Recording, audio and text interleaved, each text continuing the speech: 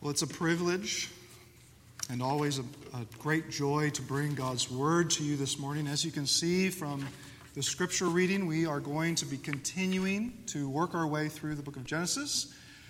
And this morning, we're going to pick up from where we left off last week, which is Genesis 18, starting in verse 16. Being a Christian in the 21st century is a real challenge. Certainly the cost of following Christ and remaining faithful to what the Bible says can't be taken lightly in a day like our own. I think our own day, our own century even, is especially challenging because not only do we face critics, say, from the outside, but we also face critics from the inside. Those who would even wear the label of being a Christian and yet at the same time throw criticisms at Scripture and even the God the Bible represents. In fact, I don't think it would take you long to peruse a Christian bookstore and discover exactly this. Today you can find dozens of Christian books criticizing the God of the Bible. It's quite ironic, is it not? Of course, the Old Testament is usually the favorite place to go, calling the God of the Old Testament sometimes even a moral monster. For example, one celebrated Christian author argues that the God of the Old Testament teaches values that are, he says, sinister and evil. He goes on to say that even Jesus' own teachings were not immune from the fallen condition. And therefore, the Bible, being fallen and broken, he says, has a very, very dark side. Another popular Christian author says that the Bible's descriptions about God and its ethical instructions, he says, they're disturbing, wrong, contradictory, and at times even immoral, and yes, barbaric. People, this is literature you can find in a Christian bookstore by a Christian author. These authors look with disgust upon Old Testament stories where God unleashes his wrath and destroys sinners. And this isn't something that's merely reserved for those academic elites. In fact, many times these books are trying to reach you in the pew. Let me ask you, what is behind these outcries and protests of the God of the Old Testament? What is most notable, I think, is their total disgust that the God of the Old Testament is a God of wrath. The fundamental message that these critics have is God is love. So when they come to passages in the Bible like Genesis 18 and 19, passages like these where God is said to exercise his justice and divine judgment, they react in total disbelief, saying the God they know would never destroy and eternally punish the evildoer. What are we to think about this? Have you ever met someone, perhaps even a friend, like this? My guess is that you have. I know I have. Might I propose something to you this morning? I don't think Christians today struggle to understand how God can be loving so much as I think our problem is that we have absolutely no category for divine justice, a God who is just. Richard Niebuhr once said something very profound about the liberalism in America. This was way back in the 1940s. And I think, though, what he said is just as applicable to us in 2015. Listen to what he says here, what it teaches. A God without wrath, notice that first phrase. A God without wrath brought men without sin into a kingdom without judgment through the ministrations of a Christ without a cross. My hope this morning is that as we turn to Genesis 18, you will see that the God of the Bible is not only a God who is abundant in his mercy, but that he is a God who is absolutely just and righteous. And if it were otherwise, we would have no God to worship at all. On your outline in your bulletin, I give you just 2 points that are going to guide us through this text. And I want to begin with the first point. In verses 16 through 19, we see that the Lord himself reveals his plan to destroy the unrighteous. And he reveals this plan to his servant Abraham. So I want you to be right here with me in the text. We're going to follow Genesis 18 in order to understand what is happening. In our pilgrimage through Genesis so far, we've spent considerable time, haven't we? Considerable time focusing on the covenant that God made with Abraham. We discovered that it's through Abraham and his offspring to come that God is going to bless the nations of the earth. And this blessing is going to start with Isaac. But its true fulfillment, as we have seen before, its true fulfillment is going to come in Jesus Christ, whom the New Testament calls what? The Son of Abraham.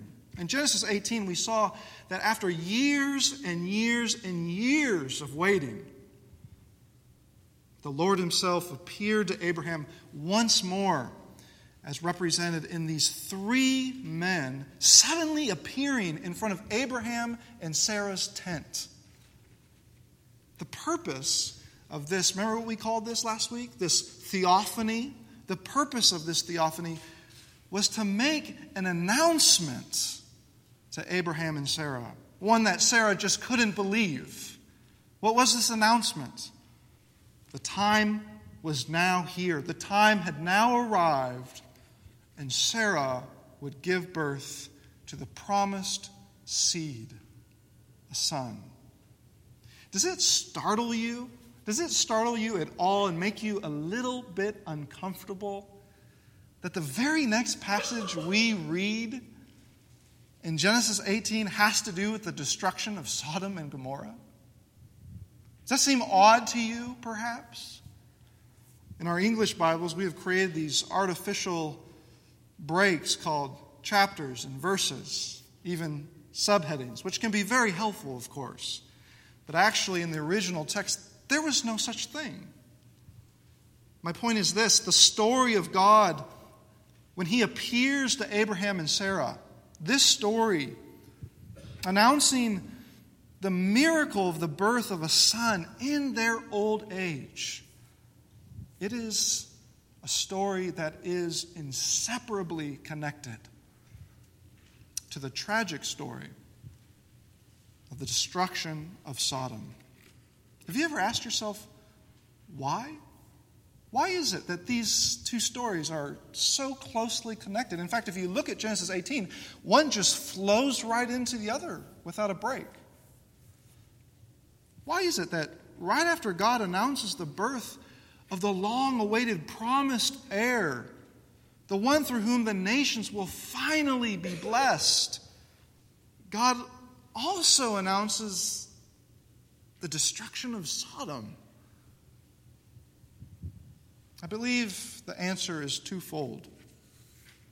First of all, since Abraham was to be the blessing, the instrument through which God would bless the nations, it was very fitting that an account should be given to him when any particular nation or people was to be destroyed, removed even from God's blessing, and instead put under his curse. Look with me at verses 16 through 18. The Lord asks whether he should hide what he is about to do from Abraham. What is he about to do? He is about to destroy this people because they are wicked.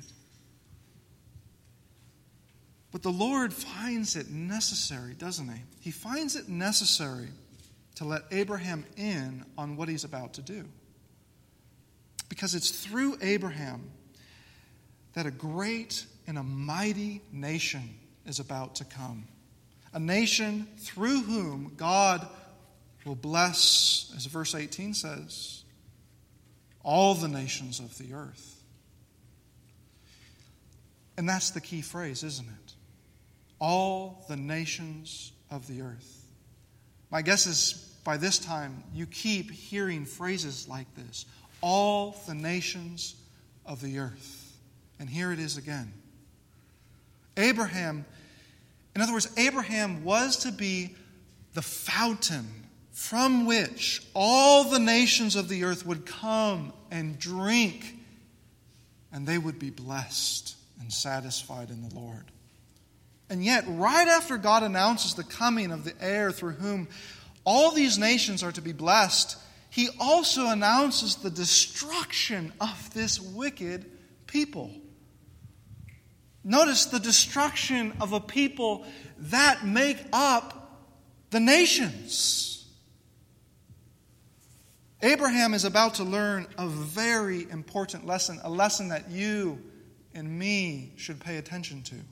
God has told Abraham, yes, he is about to bless the nations through him. This is his promise. So, the people in Sodom and Gomorrah must be incredibly wicked and rebellious against their Creator, for the God of the universe to decide that they will no longer be part of this blessing to come. But instead, they will experience divine wrath and judgment. You see the connection? But there's a second reason God finds it very fitting to inform Abraham about what he is about to do. Having seen the injustice and wickedness of Sodom, knowing this is the case, and just how seriously a holy God takes sin, Abraham must teach his descendants to keep the covenant that the Lord has established. And this is a lesson that Abraham has been learning already in his own disobedience.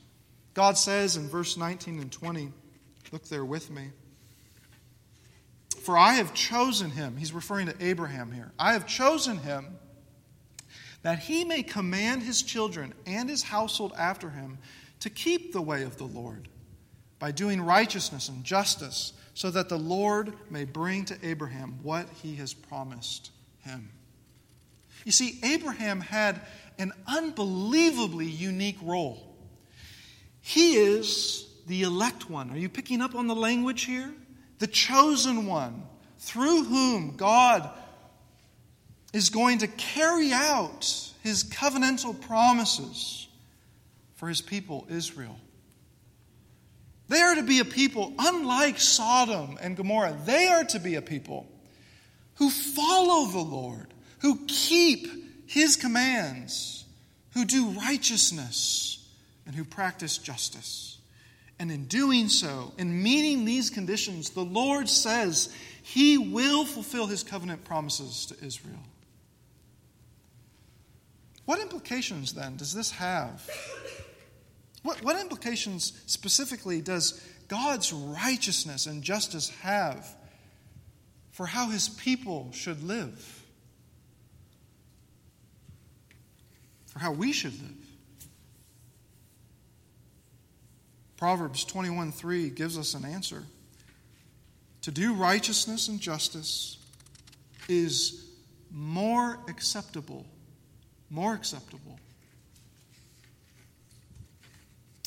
to the Lord than sacrifice. You see, our temptation is to think that God looks merely at our outward appearance, the external, as if our outward performance and rituals are, sufficient. But we must not forget that God looks where? He looks within, doesn't he? In order to find out if our heart is one that truly reflects his heart. You see, he is a God of righteousness and justice.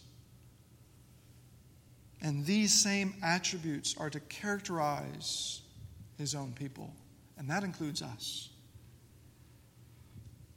If they do not, listen to me here. If they do not, it doesn't matter whether we call ourselves Christians.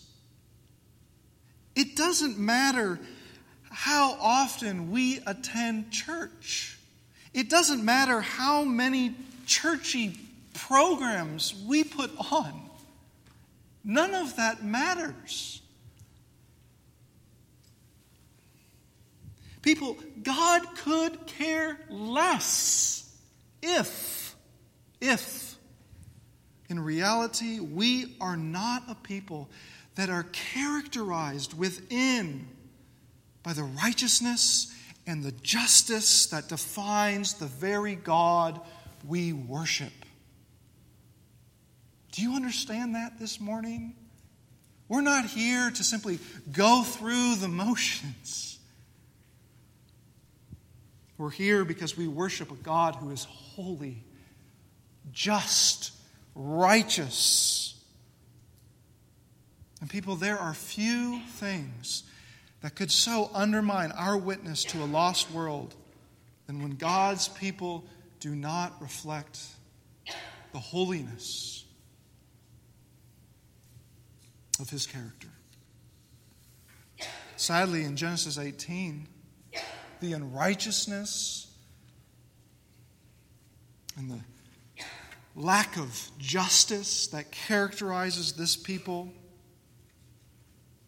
is something that is going to exhibit and display and manifest God's righteousness and his justice in a tremendous and awful way, which brings us to our second point. Number 2, in verses 20 through 33, we see that Abraham, in light of this news, Abraham is going to do something so very bold. He is going to intercede on behalf of the righteous. And what he's going to find out is that he will be assured that the God he is worshiping, the God who has called him out of his home country, is a God who is absolutely just. Look at verse 20. In verse 20, we read that the outcry against Sodom and Gomorrah was great, and their sin was very grave. In other words, their sin, which, by the way, I think includes here social injustice. We'll see that later on. Their sin, it cannot be something that's just ignored by a holy and righteous God. Not if he's going to remain just. And so the Lord goes down, much like he did, remember, with Babel? He went down to see their tiny, puny tower.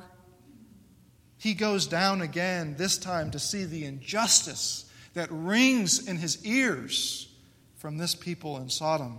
But Abraham, knowing the God who called him is a righteous and a holy and a just God, he's now faced, isn't he, with a huge predicament. And what's that? Can God destroy Sodom and remain just? Certainly he has commanded me and my descendants to walk in justice. But is God himself just if he destroys the righteous in Sodom along with the wicked? Do you hear this concern in Abraham's voice? So what does Abraham do? Remember, Abraham is the one through whom the nations will be blessed. So in an important sense, in some sense at least, he's their advocate. And perhaps their only one. Whether they realize this or not. In fact, as these three men are there in front of him, notice what happens. Two of them go down, and yet one stays. This is just a side note. I think there's a clue here in the text that though three men have appeared, only one of them seems to represent the Lord at this point. Maybe all along. And we could say one of them perhaps is the Lord, now speaking to Abraham. But notice what's happening here. This is something so subtle in the text that we just pass over. What does Abraham do? Did you notice what happens before he even says anything? He stands there in front of the Lord. I mean, get this. Abraham has the boldness to stand there in front of the Lord, and if that is not enough, he then raises the question of whether God is just to destroy this people. He's talking to the Lord himself. Abraham knows, doesn't he, that what he is doing is bordering on insanity. Who is he to question God? Who is he to stand in God's way? Who is he to question God's justice? At the same time, we see in these verses Abraham's humility. Countless times and how he begs God, God, be patient with me and listen to me one more time as he petitions God on behalf of the righteous. I am but dust and ashes, he says in verse 27. And then in verse 30 he says, oh, let the Lord not be angry, and I will speak. So Abraham understands who he is and who God is. And yet he is so bold as to approach God. Certainly he recognizes he's pushing the boundary between God and man. And he has to be cautious, lest he, like Job, regret his outspokenness, lest he accuse God himself of injustice. I have to admit that this is perhaps one of my favorite passages in Scripture, because here we witness not just how merciful God is, but how just he is. Do you notice the title of the sermon this morning? The mercy and the justice of the righteous judge. I want you to follow with me in this narrative. Look at verses 23 through 25, where Abraham raises the issue of divine justice. Listen to these perhaps trembling words, and yet very bold words from Abraham to God. Will you indeed sweep away the righteous with the wicked, Lord? Suppose there are 50 righteous within the city. Will you then sweep away the place and not spare it for the 50 righteous who are in it? Far be it from you to do such a thing, to put the righteous to death with the wicked. Abraham knows just how, he really does know just how wicked these people are. Forget that Lot, as we'll see in future weeks, Lot is there, his relative. So he knows. And yet at the same time, Abraham, he is pleading with God. Pleading on behalf of the righteous. And he does so by appealing to divine justice. How can God remain just, he asks, if he then destroys the righteous along with the wicked? You see the problem? I don't think righteous here means that Abraham is referring to individuals who are just completely perfect. They've come to glorification and they're like perfect beings living on earth. I don't think that's what he's referring to. Righteousness is tied, remember, to God's covenant. Just as Abraham was counted righteous when he trusted in God's covenant promises in Genesis 15, so also would others be counted righteous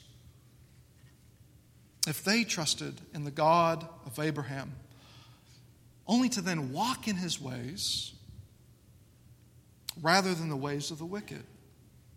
Abraham's motivation, therefore, is that God's covenant people not suffer the same fate as those who are outside the covenant, those cursed, those even under the wrath of God. Isn't this the same motivation we see throughout the Bible by people like David? Listen to David. This is Psalm 1, a psalm that Tyler opened with at the start of our worship service. Therefore the wicked will not stand in the judgment, nor sinners in the congregation of the righteous. For the Lord knows the way of the righteous, but the way of the wicked will perish. Do you see the contrast? There is something about seeing the righteous eternally perish along with the wicked that violates the very character of God as well as his covenant promises. Now, I want to be clear.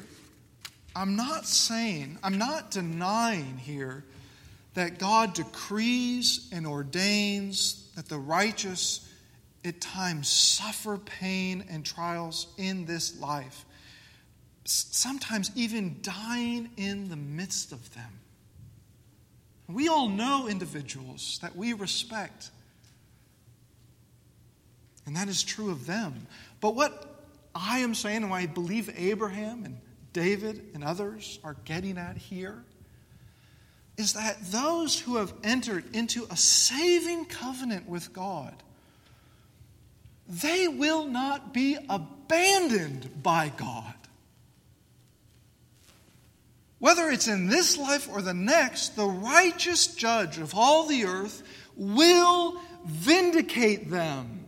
And in contrast, he will destroy the ungodly. Otherwise, he does not remain a just and holy God. That said, notice how Abraham,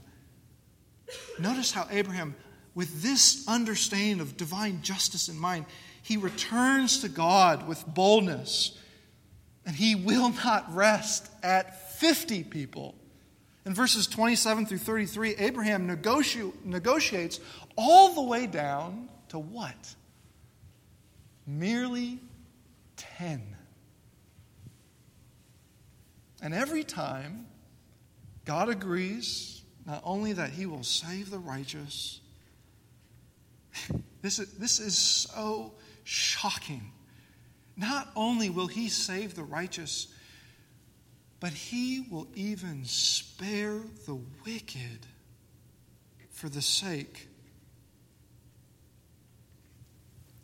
of as little as 10 righteous people.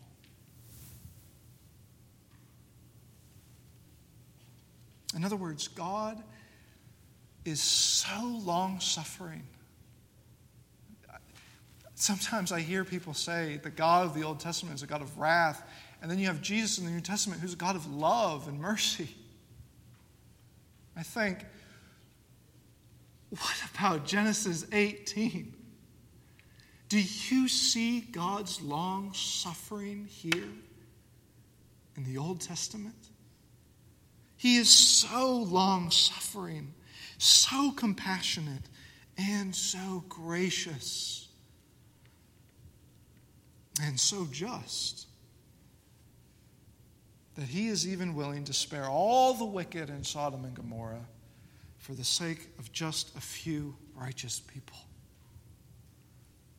So what's the point? What's the point? The point is this. We can be absolutely certain and confident, as Abraham would be at the end of this text, that the God we worship, this God, is the righteous judge, and he will do what is right. And yes, even in destroying an entire people.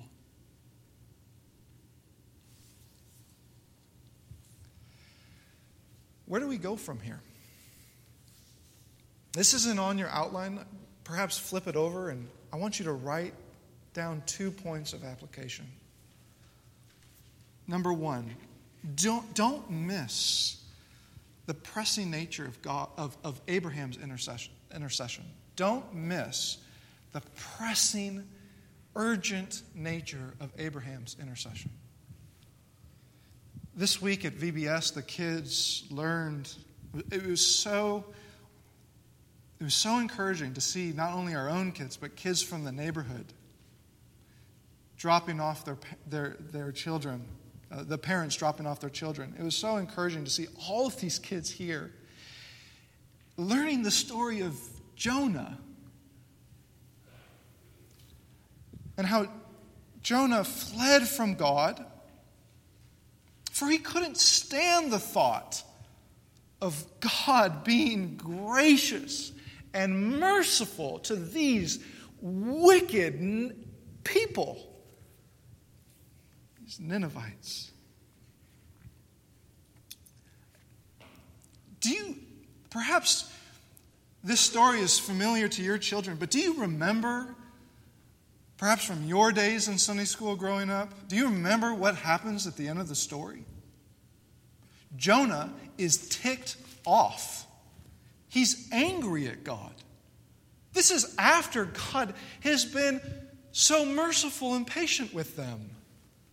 He's angry with God because he knew God was gracious and merciful. He knew this was the character of God. He knew that if he was to go there and if he was to preach repentance, they might repent and God would forgive them. That is what your children learned this week. He was angry that God was slow to anger, abounding in steadfast love, relenting from disaster. Oh, if Jonah only would have remembered Father Abraham, right? Who interceded on behalf of Sodom. Do you see the contrast between Jonah and Abraham? Abraham was the instrument through which the blessing of God was to come to all the nations. And here he is pleading with God, knowing that the wrath of God is about to come down on this neighboring nation, and justly so.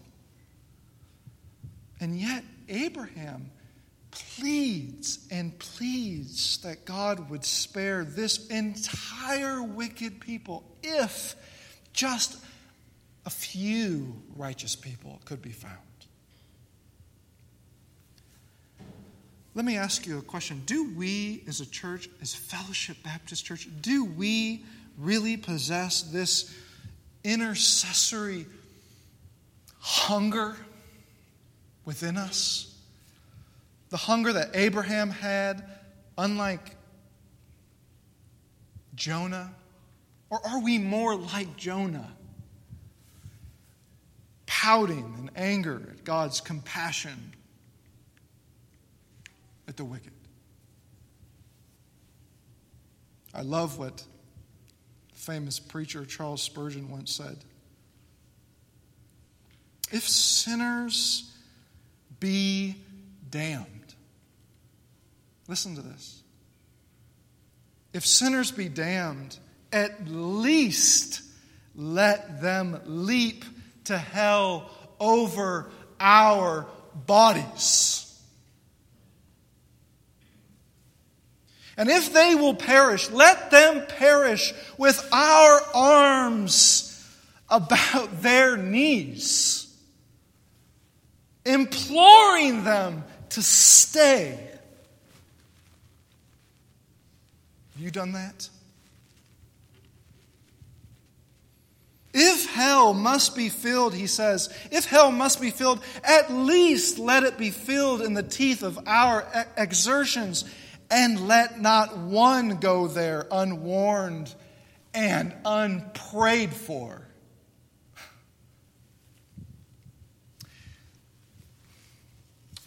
I am so grateful to God to say that I see this urgency in some of you. I saw it this week, in fact.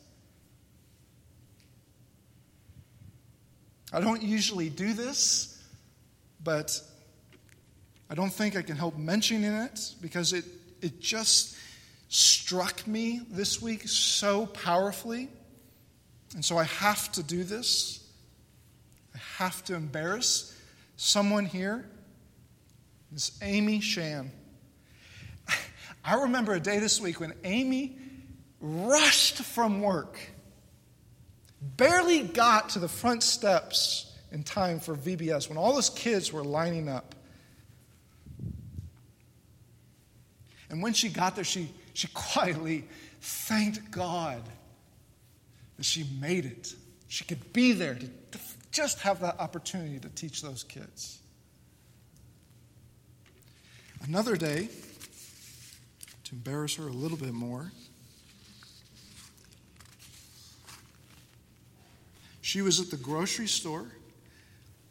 She doesn't know that I knew this. She was at the grocery store and came across a family, non-Christian family. She invited them here to VBS.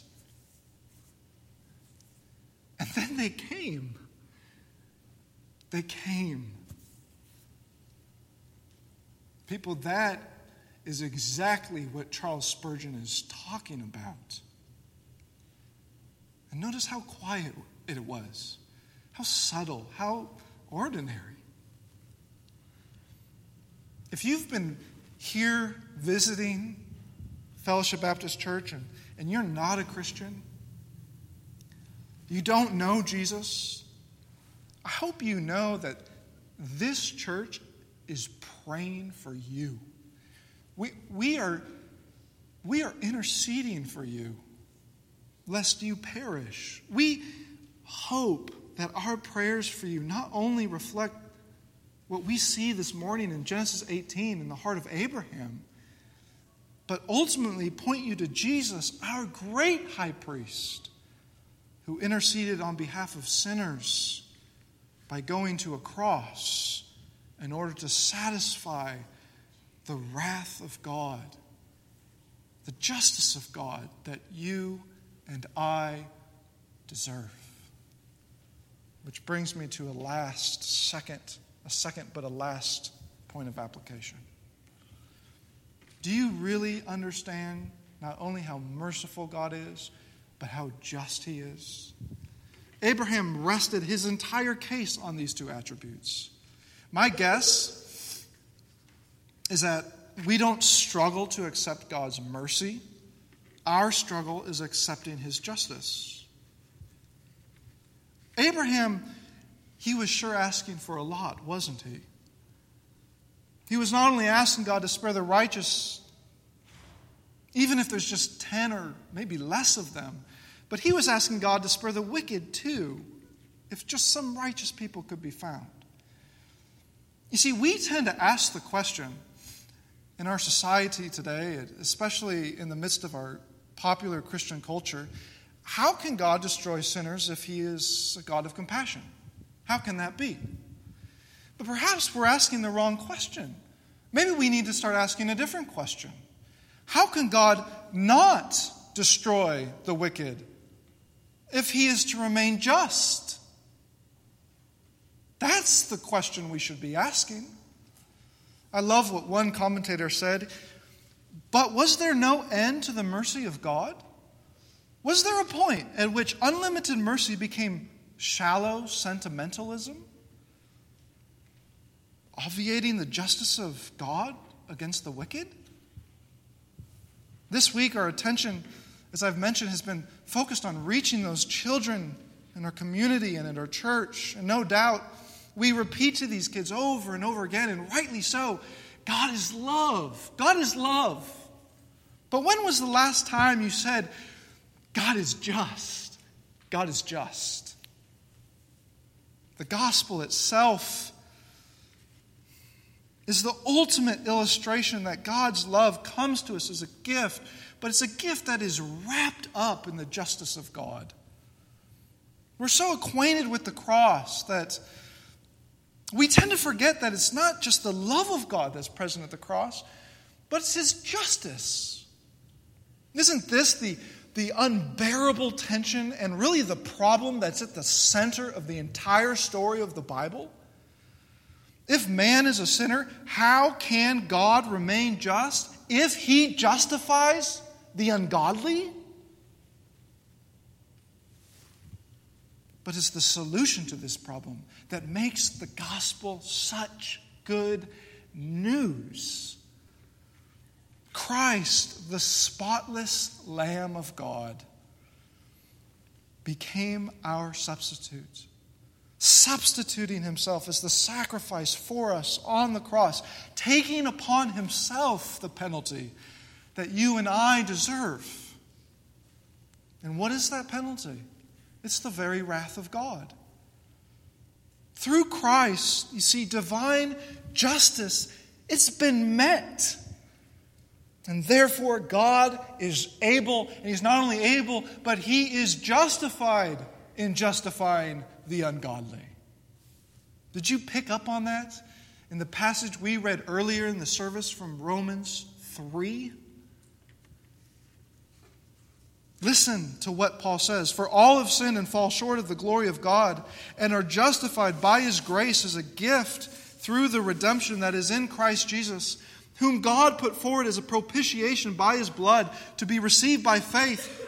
And then listen to this. This was to show God's righteousness. Why? Because in his divine forbearance, he had passed over former sins. You see the problem? It was to show his righteousness at the present time so that he might be just and the justifier of the one who has faith in Jesus. There's the gospel.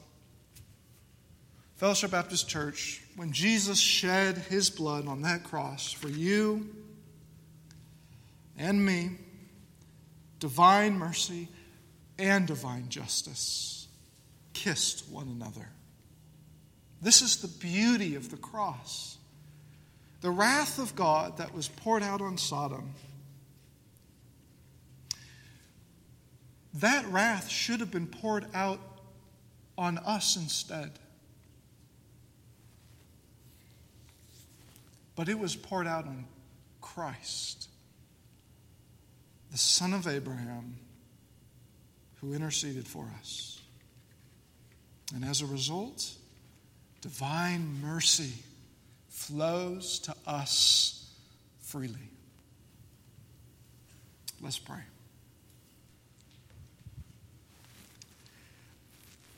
Lord, so often we forget that you are not only a God of love, but it's precisely your love can precisely come to us because of your justice being met.